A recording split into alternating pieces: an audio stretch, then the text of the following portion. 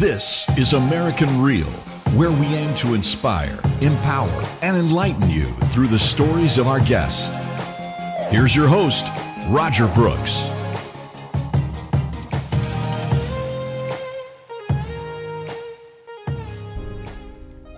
Welcome, everyone, to this special edition of American Real.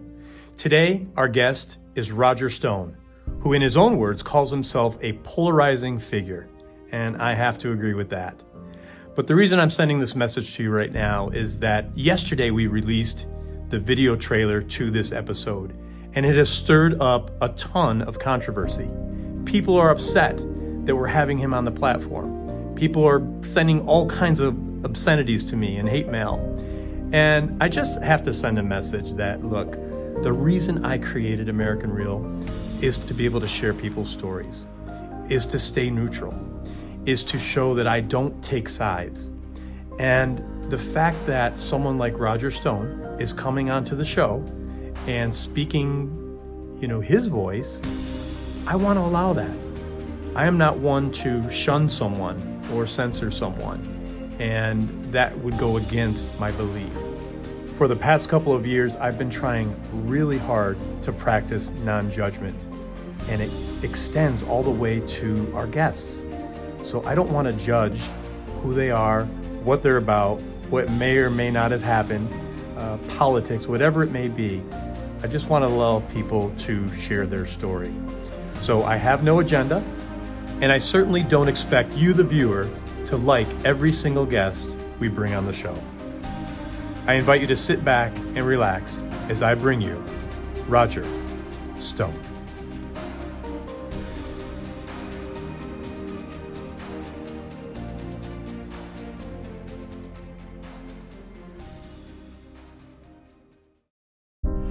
So what do you say to the naysayers that are listening, watching, and just say, look, I don't believe this guy? Look, I recognize that I am a polarizing figure. When somebody wins an election, that means somebody loses an election. The people that lose are usually bitter and very angry, particularly when you outsmart them. I have said from the beginning that politics is not beanbag. This is a contact sport in the United States. Always has been. What I have always said, and I still say, is I'm prepared to do anything necessary to elect my candidate short of breaking the law. And when the prosecutors goes to federal judges and magistrates in 3 jurisdictions and says, Your Honor, we have probable cause and evidence to charge Roger Stone for treason, conspiracy against the United States, cyber crimes, including the receipt and dissemination of stolen data, cyber crimes including unauthorized access to a protected computer, the money laundering of millions of dollars of Russian money in violation of the foreign campaign contributions ban, aiding and abetting a conspiracy, accessory to a conspiracy after the fact, mail fraud, wire fraud. They might as well throw it in the assassination of Abraham Lincoln. But they got a search warrant based on those presentations, and they had no evidence of any of those things. They violated my Fourth Amendment rights on the basis of my public Twitter feed. Yes, I did accurately predict that WikiLeaks would dump stuff in October, and they did. This is not a secret. There are many people who knew this was coming. Most of it came from the public realm. So I think that I was targeted for a very specific reason. And I can tell you what that reason is. Finally, I wasn't able to say this for 16 months. On July 24th, 2019, one of the prosecutors contacted one of my lawyers after a hearing and said, we'd like to meet with you privately. And it was there that they proposed a deal. This is American Real. I am Roger Brooks. My guest today is Roger Stone. You are a longtime personal friend of the President of the United States, Donald Trump. You are also a personal advisor. You were a Republican national presidential campaign leader from the days of Nixon through Reagan up through Donald Trump. You are a New York Times best-selling author. Roger, welcome to the show. I'm really delighted to be here. Mostly because, as I think you know, The court placed me under what I believe is an unconstitutional gag order throughout my entire legal ordeal. And therefore, while CNN and MSNBC and the New York Times and the Washington Post and the Daily Beast were allowed to, rain disinformation on me and just print lie after lie after lie, I was not permitted to defend myself because the judge says that if I defended myself, it might taint the jury pool. What about the New York Times? What about the Washington Post, the dominant newspaper in the city from which the jury was selected? Did their attacks on me not taint the jury pool? It was an absurd argument, but this is where I found out that our judicial system is broken. I appealed her gag order to the D.C. Court of Appeals, the court above her. They sat on that appeal for 5 months, saying nothing. 5 months in which I sustained daily damage. Stone's a Russian spy. Stone will be indicted for conspiracy against the United States. Stone has money laundered millions of dollars for the Russians. Stone is guilty of wire fraud, mail fraud, aiding and abetting a felony. All of these things are being published. I can't say a word. Then at the end of 5 months, the appeals court comes back with a 2-sentence ruling that says, this matter is not ripe for our consideration. You must first go back to the judge who imposed that gag rule on you and ask her to lift it, as if she would do so. It's the exact same thing they did to General Flynn last week. The judge in General Flynn's case, when both the government and General Flynn's lawyers moved to dismiss the case based on the finding of egregious prosecutorial misconduct, holding exculpatory information back from Flynn, highly illegal, evidence that he was set up politically and they knew that he committed no crime. Then the judge, out of thin air, he appoints a special prosecutor who just happens to be a crony of his, and the special counsel comes back and recommends that Flynn be prosecuted now for pleading guilty, which he only did under enormous pressure from the government. First of all, Judge Emmett Sullivan doesn't have the authority to appoint a special counsel, and the law he points to giving him the authority actually says the exact opposite. I don't think he's ever read it. The point being, when Flynn appealed to the appeals court of D.C., as I did, they did the exact same thing. They kicked it back to the corrupt judge for reconsideration, which is, he's the guy who made the appointment. He's not going to now say the appointment was illegal. So the D.C. circuit is really wired, and I doubt that any Republican or libertarian or conservative or free thinker, anybody who is not a status quo Democrat, can get a fair trial in that jurisdiction. I just went through this meat grinder, and I can tell you firsthand that it is rigged against you at every turn.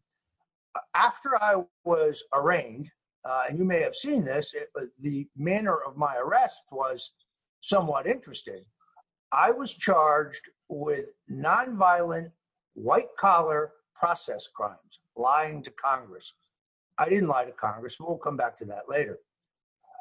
The special counsel's office spoke to my attorneys on January 24th. All they had to do was say, we're charging your client, you need to bring him into the courthouse for arraignment. Instead, in a pre-dawn raid, 29 heavily armed FBI agents, completely kitted out in SWAT gear, carrying assault weapons, arrive in 17 armored vehicles. There's a government helicopter overhead. There's 2 FBI amphibious units on the dock behind my house because I lived on a canal. Frogmen are holding assault weapons. They completely surround my house. They bring a battering ram up to the front door as if they're going to have to break it in. They have this really vicious-looking group of dogs, canines on leashes, and they pound on the door. I open the door looking down the barrel of 2 rifles. I obviously surrender. They handcuff me. They walk me out in the middle of the street, and it is then that I learn that CNN has been permitted to film the entire thing. CNN is 25 feet from my front door. Now, going back and looking at the security camera footage, my own, which the FBI stupidly left behind because they took everything else, all of my electronic devices, and then they conducted a 13-hour search of my entire home and tore it to shreds. You know what they found in terms of evidence? Nothing. I am now aghast at how CNN is there. Later, I go back and look at the security camera, and what I know is CNN shows up 14 minutes ahead of the FBI and sets up their camera. The street has been sealed. So the only media outlet that is allowed in the restricted area is CNN. And I can see in the video camera FBI personnel talking to the CNN personnel several times. That's the Free Roger Stone dog chorus. Just ignore that. CNN would have us believe, and they're about to get an award, that they sleuthed this out. That their presence was based on a journalistic hunch. This is nonsense. This is false. The reason we know that is because a correspondent for CNN called my lawyer at 6:05. I was arrested at 6 o'clock, and she emailed him a draft copy of my indictment. My indictment was still sealed. It didn't get unsealed by a federal magistrate until 9:30 a.m., 3.5 hours later. The draft she has no timestamp on it, no paster markings, no court markings. So it's clearly not the official draft. Therefore, it was leaked to her. Interestingly enough, it does still have the meta tags of the person who wrote it, Andrew Weissman, the notoriously corrupt federal prosecutor. So they knew in advance, and now they're about to get an award from the White House Correspondents Association for their uncanny ability to show up just before the arrest. This was the shortest stakeout in American journalistic history. Why is this significant? Let me explain it. It's really simple.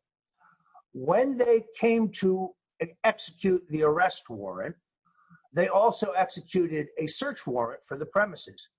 The leaking of a government plan to execute a search warrant is a felony, a serious felony. Somebody broke the law. Whoever told CNN that this was going down broke the law.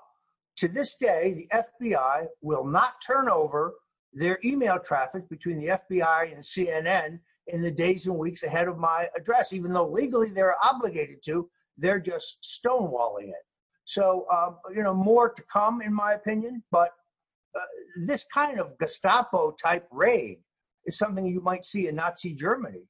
But for the first time, nonviolent white-collar crime of lying to Congress, they sent more men after me than they'd sent after bin Laden or El Chapo. And it was all for the theatrics. It was all to put the black hat on me to make me look like some kind of criminal. And I think also as a warning to other witnesses that they wanted to testify against me, that they would be subjected to the same treatment if they did not go along with the government's narrative. You've been around politics since the days of Nixon. Have you seen anything like this before? Well, what's amazing to me is the way the Democrats slough off what we have now uncovered. It is now beyond dispute, due to the final declassification of the relevant documents, that Barack Obama and his appointees and his vice president harnessed the authority of the government and the capabilities of the intelligence agencies to defraud a federal court in order to spy on the Republican candidate for president, and then the president-elect, and then the president of the United States. Now, I could be wrong, but I think that's what they removed Nixon for, exactly what they removed him for. However, Nixon's case is far less serious. In the case of Watergate, I was there, a small band of former intelligence agents break into the Watergate. They have no affiliation with the federal government, and they plant bugging devices, which actually never work. They learn nothing. They get nothing of value. And there's a lot of indications, I've written 2 books on this subject, that this was a setup. In other words, Nixon's people planned this break-in For reasons that don't make sense, Nixon is running ahead in 49 states. He is headed for the largest blowout landslide in history. What could possibly be at the Democratic National Committee that would be worth knowing? We still don't know the answer to that. There are a number of theories. I recommend a book called White House Call Girl by Phil Stanford. You can get it on Amazon. It's a cool little book, but I think he nails it. This had to do with a call girl ring that was being used by both the Democrats and the Republicans and the State Department. But I don't want to get sidetracked. In the case of Obama, however, this is an abuse of power in which the full authority and investigative might of the federal government is used to halt the election of Donald Trump and then try to overturn the election of Donald Trump. That's sedition. That's treason. And then I watch these Senate hearings and I see Dick Durbin, for example, of Illinois, Democrat, saying this is no big deal. I go back and look at what he said about Watergate. Oh my God, this is the greatest constitutional crisis of our day. This is beyond belief. Now, the question is this: will anybody be punished for this? Will anybody be prosecuted? I mean, in my case, I was convicted of lying to Congress, but my indictment is really fabricated because to violate the False Statements Act, which is what I'm charged with, you have to have the intent to lie, and the lie has to be material, has to be meaningful, consequential. I made misstatements, but none of them hid any underlying crime.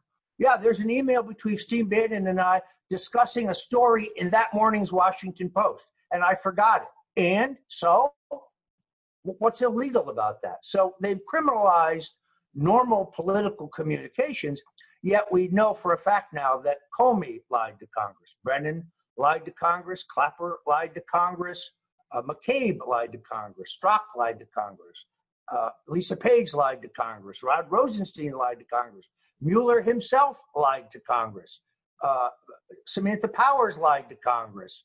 This list goes on and on. The difference between them and me is they lied about consequential things, material things. There was nothing material in the things they learned.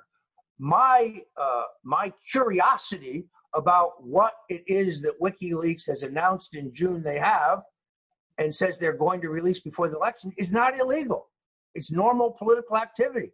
Every political reporter, every politico in both parties was curious as to what Julian Assange had and would release. There was never any evidence that I had advanced knowledge of the content or the source of his material or the topic. I was never told that. I never received anything from them. My predictions were based on one source, Randy Credico, who lied at trial and said that wasn't true, but it was. And all he told me was, whatever they have is big. It's going to really turn the race upside down, and it's coming in October. I think that's all he knew. He knew that from one of the WikiLeaks lawyers. I have email traffic between them that proves that. But that's gossip, and it's not illegal to know. And it turned out to be absolutely correct. But they have criminalized that. Why did they spend literally millions of dollars? The raid on my house cost $1.1 million because the government was shut down at that time. So every agent is getting time and a half, plus the helicopter, plus the vehicles. I mean, it was something out of a movie. My wife still has nightmares about it, understandably.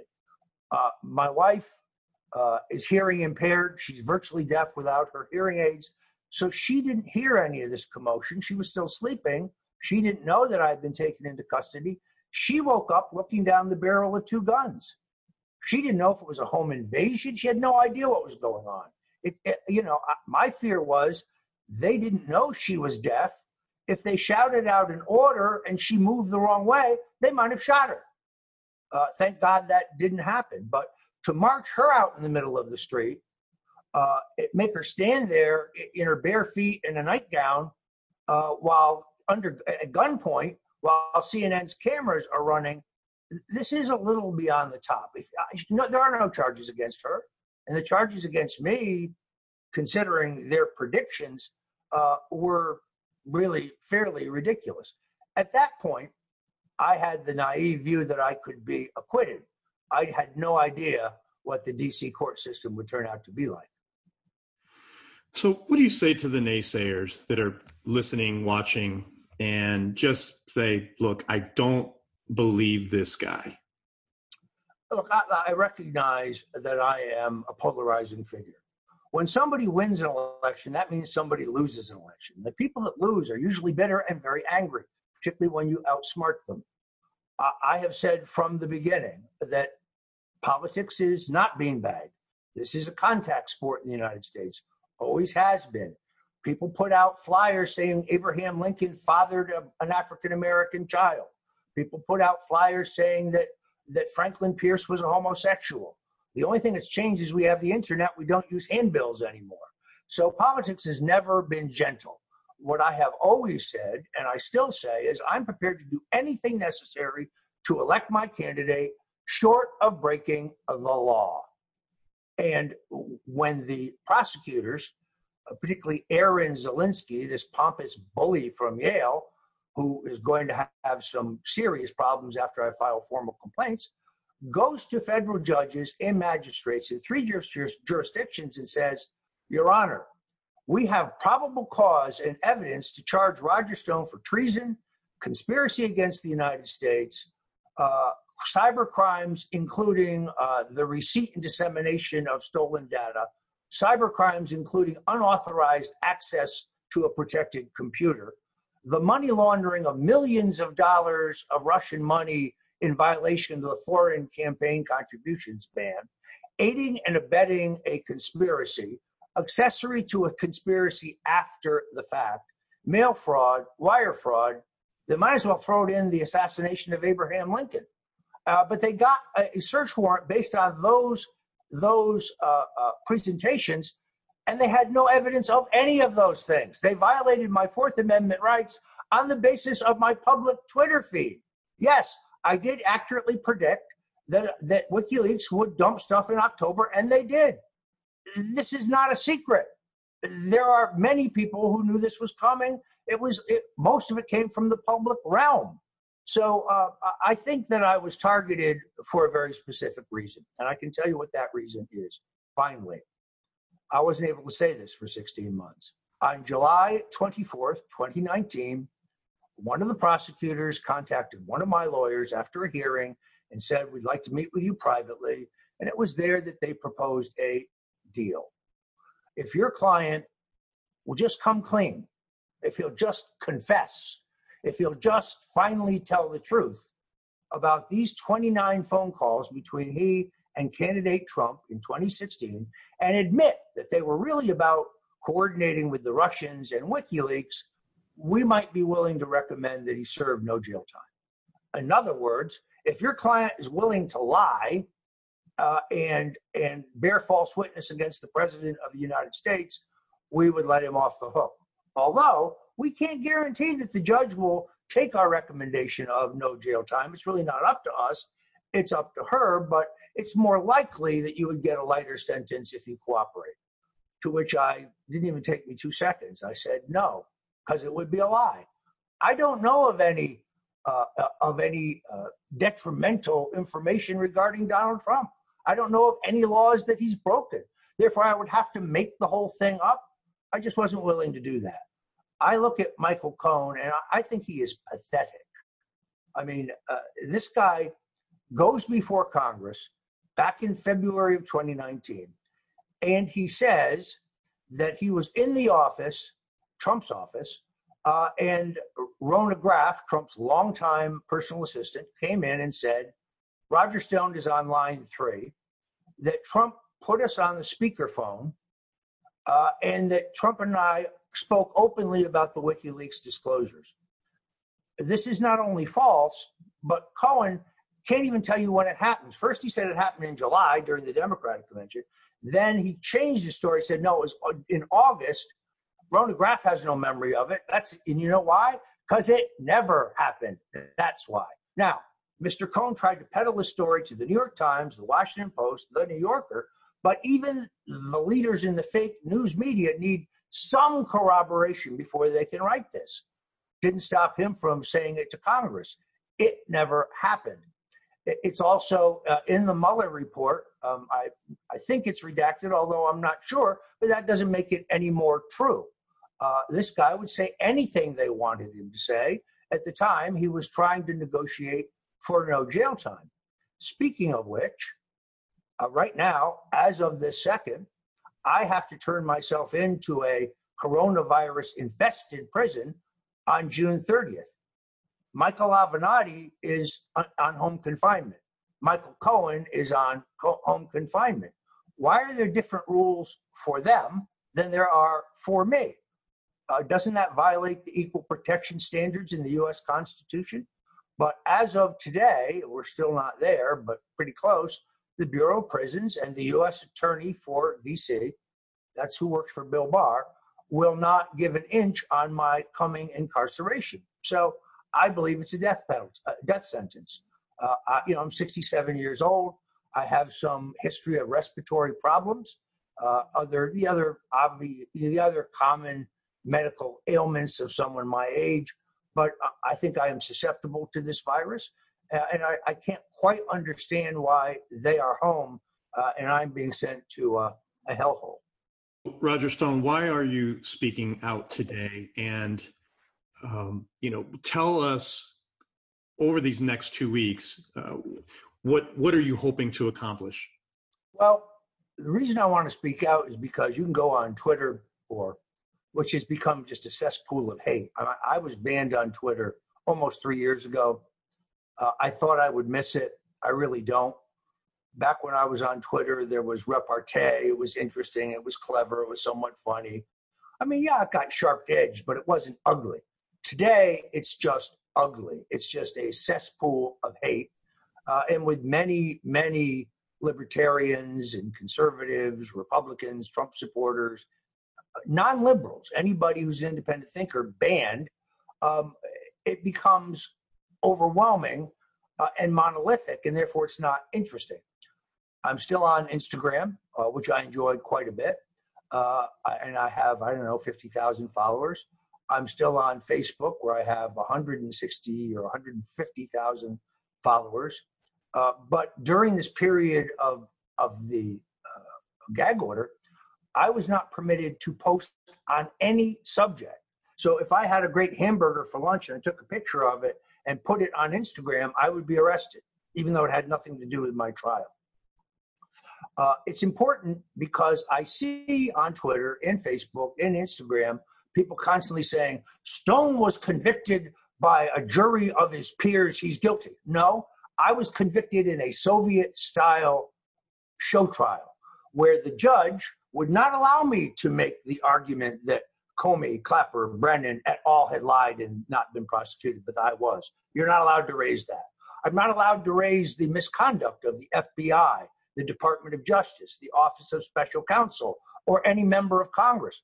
General Flynn was not restricted in that way. And what did we find out? Misconduct by all of those people. Were I permitted to raise that, I could prove misconduct by every one of them, but I was not permitted to raise that. The underlying premise of my indictment, the Russians hacked the DNC and gave the information to WikiLeaks. I can prove through forensic evidence and expert testimony that no one hacked the DNC. I don't know who stole the data. I concede the data was stolen, but all of the technical evidence points to a download to some kind of portable device and removal of the data from the building. But I was not allowed to mount that defense, even though the Constitution says you're allowed to mount the defense of your choice. The judge ruled against me on virtually every procedural motion. And then there's the makeup of the jury. Even in the District of Columbia, which Hillary Clinton got 71% of the vote, she was first. Jill Stein was second with the Green Party. She got another 15% of the vote. I think Donald Trump got 6% of the vote. But even on those mathematics, a jury pool of 120 people should include at least one Republican, at least one military veteran, at least one person who has below a college education, at least one person who didn't work in either the Obama or the Clinton administration, not as civil servants, but as political appointees. But no, my jury included none of those people. Not a single Republican, not a single veteran, not a single union member, not a single blue-collar worker, nobody with under a college education, but a majority of the jurors with post-college educations, including 3 lawyers, 2 jurors who had ties to the Department of Justice, 1 juror who had a tie to the FBI, a substantial number of appointees in the Obama and Clinton administration. I'm not allowed to say more about the jury pool because that information is still under protective seal. All I'm saying, it was not representative of anything appearing to be a fair jury. And then I think, as most people know now, after I was found guilty, we learned that the jury forewoman, a woman named Tomika Hart, she outed herself on CNN, so I'm not revealing her name. She revealed her name, was on Twitter and Facebook in 2019, starting on the day I was arrested, attacking me and attacking Donald Trump. Now, the judge ruled that her attacks on Trump were irrelevant. I disagree with that, but it may be the law. This was a political trial. To try to pretend it wasn't, it's kind of unrealistic. But Hart's personal attacks on me are absolute evidence of bias. And when the judge says your lawyers had an obligation to know, you can't know when a person has their social media platforms on private settings. And after the trial, she deleted the Facebook posting. You see what she would do is she would take a Facebook link and place it on Twitter. Once you delete the Facebook profile, completely deleted it, a profile she'd had since 2008, she closed it and opened a new one. Why would you do that? During the hearing, public hearing, she said, well, I was kind of tired of Facebook. I just wanted to take a break. Fine, that's a reason to suspend your page, not to close your page. When my lawyers asked for permission to subpoena the deleted material from Facebook, that was denied. The Supreme Court is absolutely clear that every defendant is entitled to an impartial and indifferent jury. There was nothing indifferent about this woman. She was an active Democrat who ran for Congress. She was a Trump hater. You can see that in her post. One of her posts said, all of Trump's supporters are racists. Well, that would include me. But when my lawyers raised that question, the judge says, well, there's no reason to believe that Ms. Hart knew that Stone was a friend of Donald Trump's prior to her selection as a juror. Of course there is. It was all over the news for 2 years that I was about to be indicted because of my association with Donald Trump. So I'm appealing on that issue alone because I was entitled to a new trial. Jonathan Turley, who was not a conservative or not a Republican, not in any way, Andrew Napolitano, Alan Dershowitz, every prominent attorney who's looked at that decision says it's wrongly decided. The Supreme Court is really touchy about this. In the Boston Marathon bomber case, that guy got a new trial because one of the jurors had been posting on social media just about the general topic of terrorism, not even his case, but he got a new trial. I would have been entitled to a new trial, but that was denied. And then I'm appealing the conviction as well on a number of constitutional grounds, including the financing of the Mueller investigation, which is improper to begin with. The government's view is we can take the money out of any pocket we want. That's not what the law says.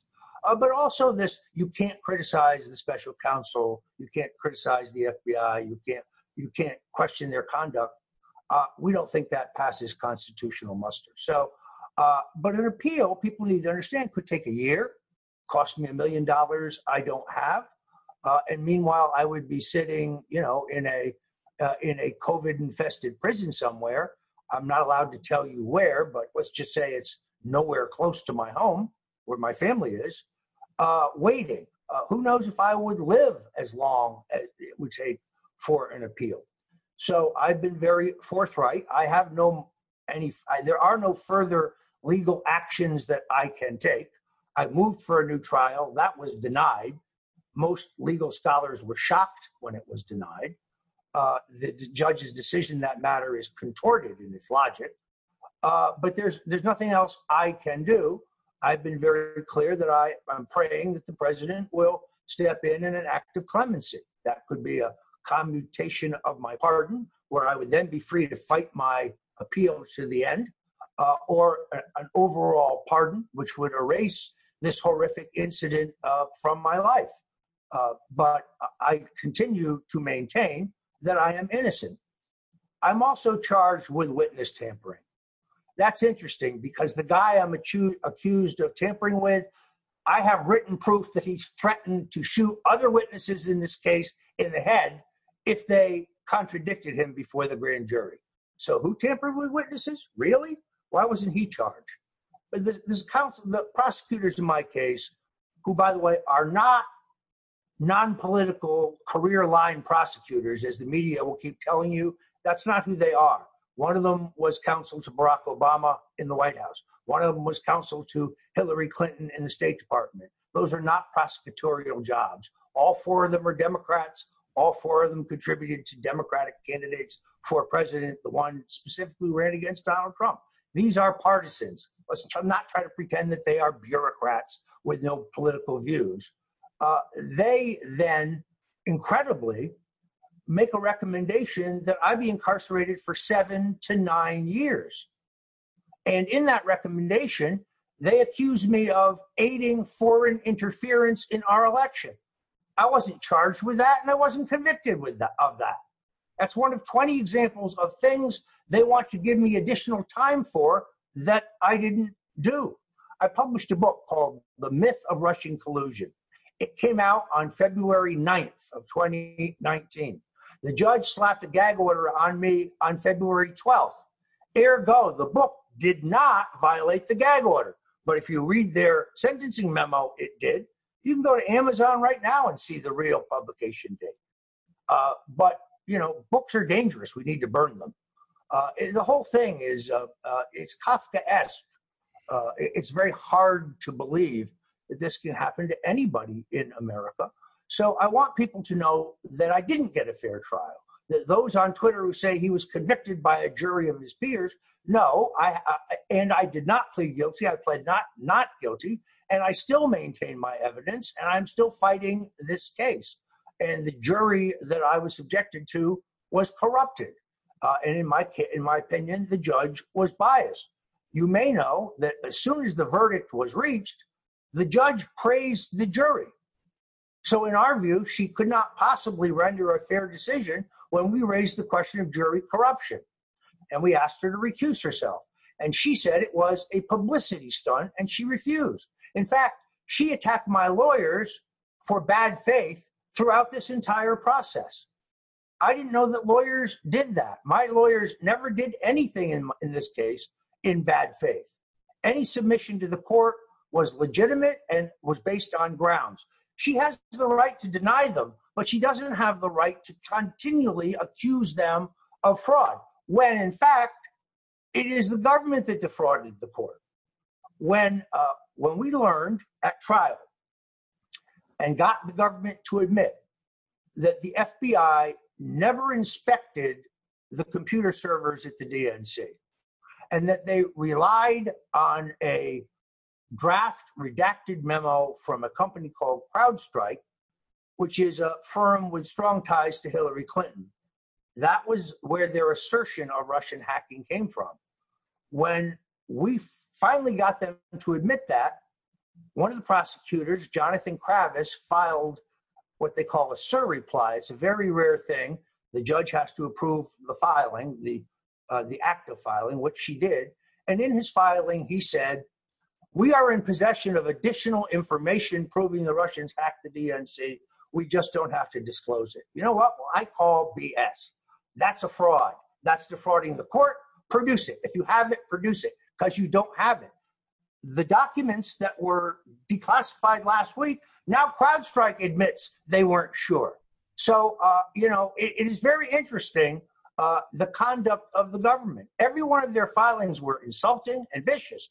But the judge objected to my lawyer's language when he asked her to recuse and asked for a hearing into the juror's conduct. She said that he was too New York, whatever that means. No, this was an extraordinary experience. Roger Stone, we appreciate you coming on American Real today. And unless you have any last words, we thank you for your time. Well, people who want to help can help me in 3 ways. First of all, you can sign a petition to the president asking him for clemency in my case by going to freerogerstone.com. If you want to help me raise the $1 million I need for my appeal, you can go to stonedefensefund.com. That's stonedefensefund.com. You can give by PayPal or credit card. If you don't trust those, there's an address where you can mail a check. Or if you want to help my family, because we are struggling to survive, money is needed for rent and groceries and gasoline, and particularly for medical expenses, because my wife has rheumatoid arthritis and we no longer have our insurance. You can go to stonefamilyfund.com. We are not living lavishly. We are not living high on the hog. We are struggling to get by.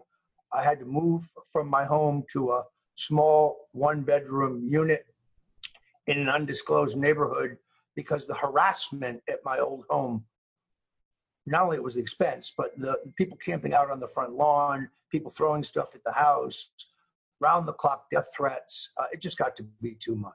So I thank you for the opportunity to be here and to lay it out. And God bless anyone who wishes to help us. If you can't give, I understand. You can pray for us. I will never stop fighting for the truth. Thanks for this opportunity, Roger. Thank you, sir. Thanks for tuning into American Real. Be sure to visit our website, AmericanReal.tv, or search for us on iTunes or YouTube for past episodes. While you're there, please rate us or leave us a review, as that helps others find our show. I am truly grateful and appreciate all of your support. If you'd like to be part of our inner circle or want one-on-one coaching, check out the American Real Learning Academy, where we have self-help groups and courses so you can build the best you. We also have a new Facebook group where you can connect with high achievers from around the world. If you want to go even further, maybe you're determined to write your own book or launch your own podcast, contact me today to see if we could help. You can reach me through Instagram or Facebook, or email me directly at roger@americanreal.tv. Thanks for tuning in, and we'll see